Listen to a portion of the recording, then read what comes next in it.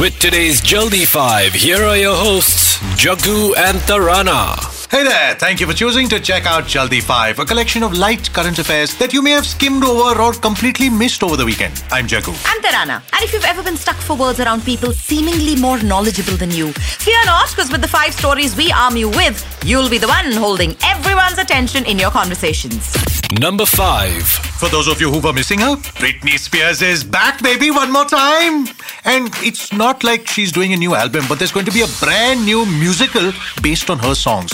So she's collaborating with James Nederlander, he's a well-known theatre owner and producer, to put up a musical comedy called Once Upon a One More Time.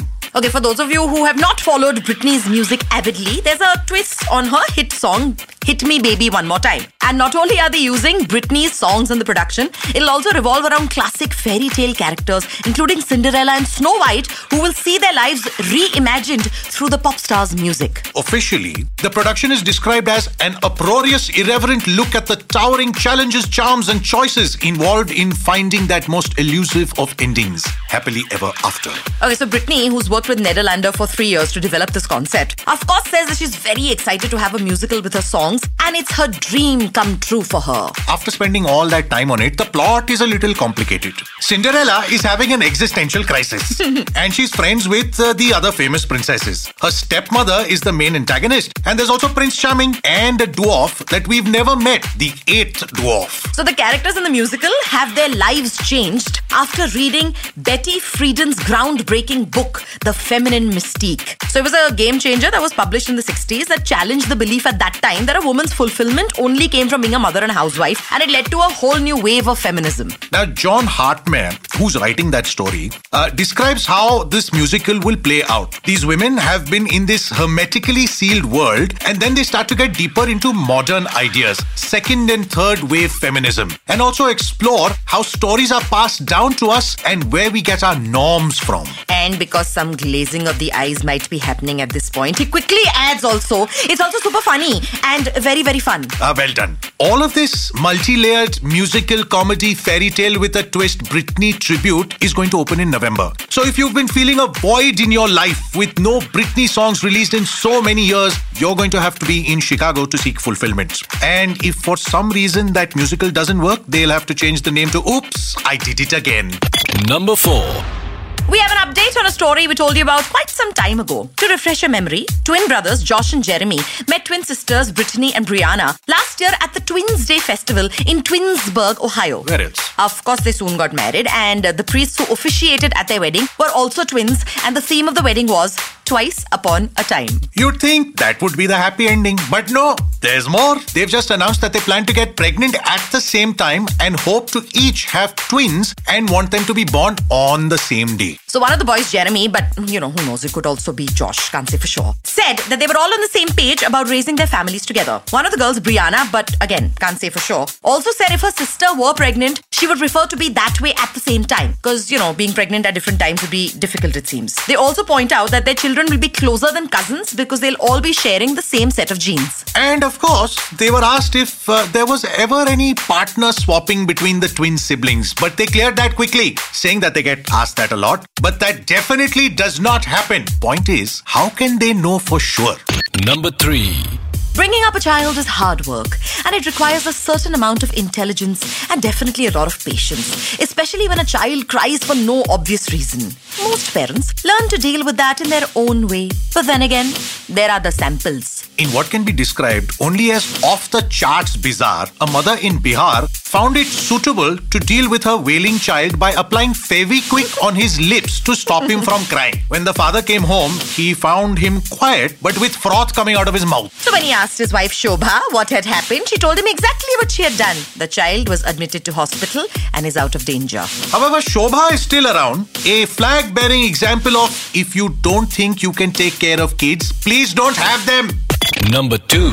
This is sounding too good to be true, but turns out it's legit. Up for grabs is an opportunity to spend a couple of months in bed, and you'll earn 16,500 euro or close to 13 lakhs for all that hard work. Not only that, your efforts will go towards making space a healthier, space for astronauts. The German Aerospace Center, the European Space Agency and NASA are collaborating on a study that will investigate the use of artificial gravity as a possible means of preventing the negative effects of weightlessness on the human body. It's called the Artificial Gravity Bed Rest Study. Wow! So as part of a 3-month experiment, 12 males and 12 female volunteers will spend 60 days in bed. The rest of the time will go towards pre-testing and recovery. The concept of a recovery phase from sleeping is quite interesting, but that probably has to do with the stuff that the volunteers will undergo in that time. Because it's not like they're going to be given 2 shots of brandy and said, "Chalo, now take a nap." Correct. Some of the research entails sleeping on beds that are slightly angled downwards towards the head. It simulates the displacement of bodily fluids of astronauts, it seems, what they deal with in space. Volunteers will also be restricted in their movements so that there is minimal stress on muscles and bones. That means all experiments, meals and leisure pursuits will take place lying down apparently. Frankly, there's only one leisure pursuit I can think of that you can do while lying down, but I don't know how much of that happens in space. Maybe that also they'll figure out.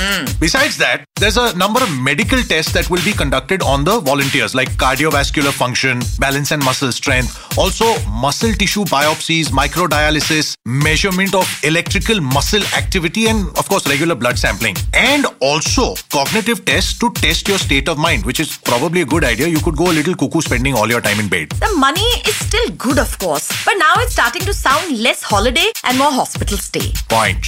Number 1. Hema Malini is a billionaire, at least in rupee terms.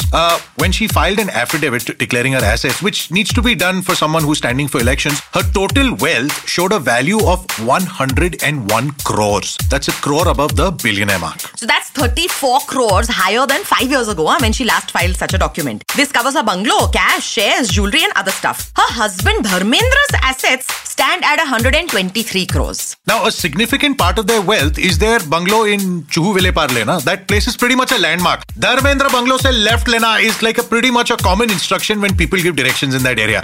They've done pretty well with that. They've spent 58 crores on it and it is now valued at over 100 crores. So between them, they also have a debt of close to 15 crores. Most of that was towards building their bungalow only. And in terms of earnings, it seems both husband and wife have earned an income of about 10 crores each in the last 5 years. And even though Hema Ji shows that she owns a Mercedes and a Toyota, the cool stuff belongs to Dharmendra Ji. So he prefers to hang on to his old cars. So he has a really old Maruti 800 and also a Range Rover that he bought in 1965 for 7,000 rupees. Wow. Interestingly, there's also an old motorcycle listed and we're wondering if it could just possibly be that iconic one that he and Bachchan Saab rode in Sholay. In which case, that motorbike is probably worth a couple of crores by itself. Leaving you to wonder where that cycle you rode in your childhood went. It's a wrap on Jaldi 5 for today. Keep our chosen topics in mind for your next coffee break and be set to engage and entertain. We also love to hear from you, so please note, across Insta and Twitter, Jaggu is Jagguism. And across social, I use @Tarana Raja. Get in touch, please. And you can also follow Book My Show on Facebook, Instagram and Twitter for all updates. Also, do check out our longer order show called The Odd Couple, also available right here on Book My Show. A new episode will be out on Friday. Until next time, I'm Jaggu. And I'm Tarana. Okay, bye. Bye-bye. Jaldi 5 with Jaggu and Tarana, exclusively on Book My Show, where all you gotta do is #JustPressPlay.